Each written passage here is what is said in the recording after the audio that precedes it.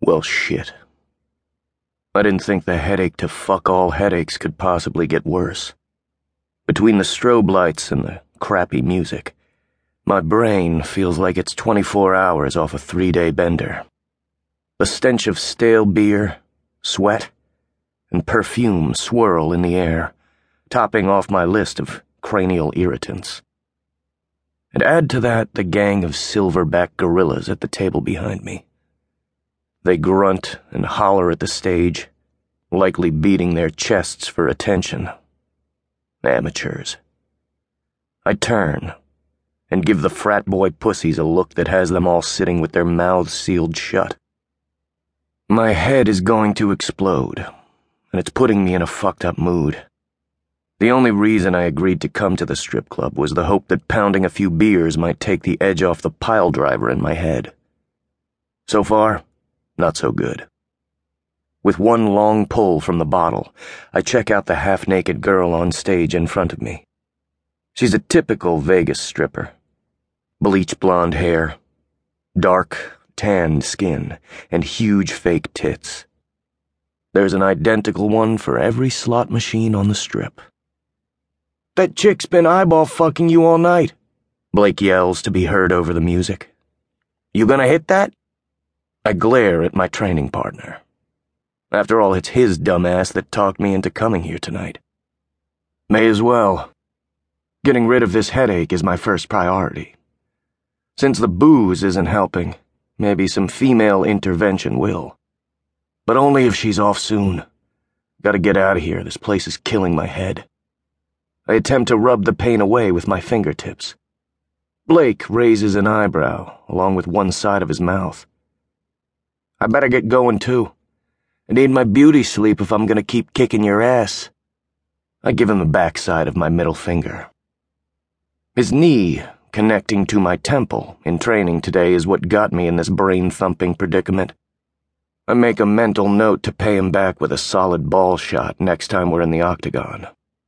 Right, you kicked my ass. I tilt my head, indicating his fresh black eye and bloodied lip. Maybe I should feel worse about flipping the switch on him as I did. But he, of all people, should know better. He's seen what happens when I let the monster out. If I get hit hard enough, my brain goes into protection mode. I go feral. I can't help it. I've learned to control it during training, for the most part. But Blake's knee hit hard out of nowhere and set me off. Luckily, I was able to rein it in before I really hurt the bastard. "Hey, sexy," a seductive voice purrs in my ear. Feminine hands run from my biceps, down my chest, and still on my abdomen.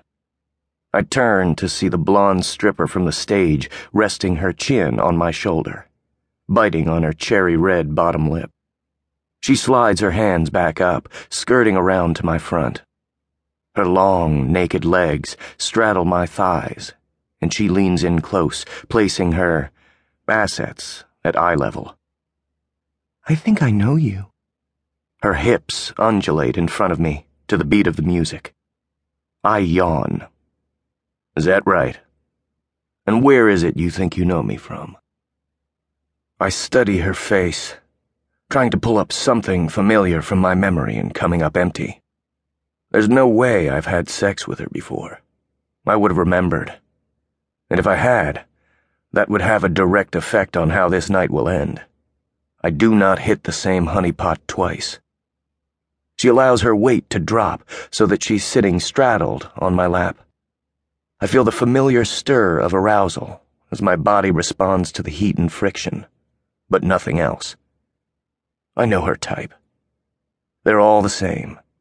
Fake, from their practiced ditzy voices to their ass implants. These women are good for one thing, and she seems more than ready to go. Perfect.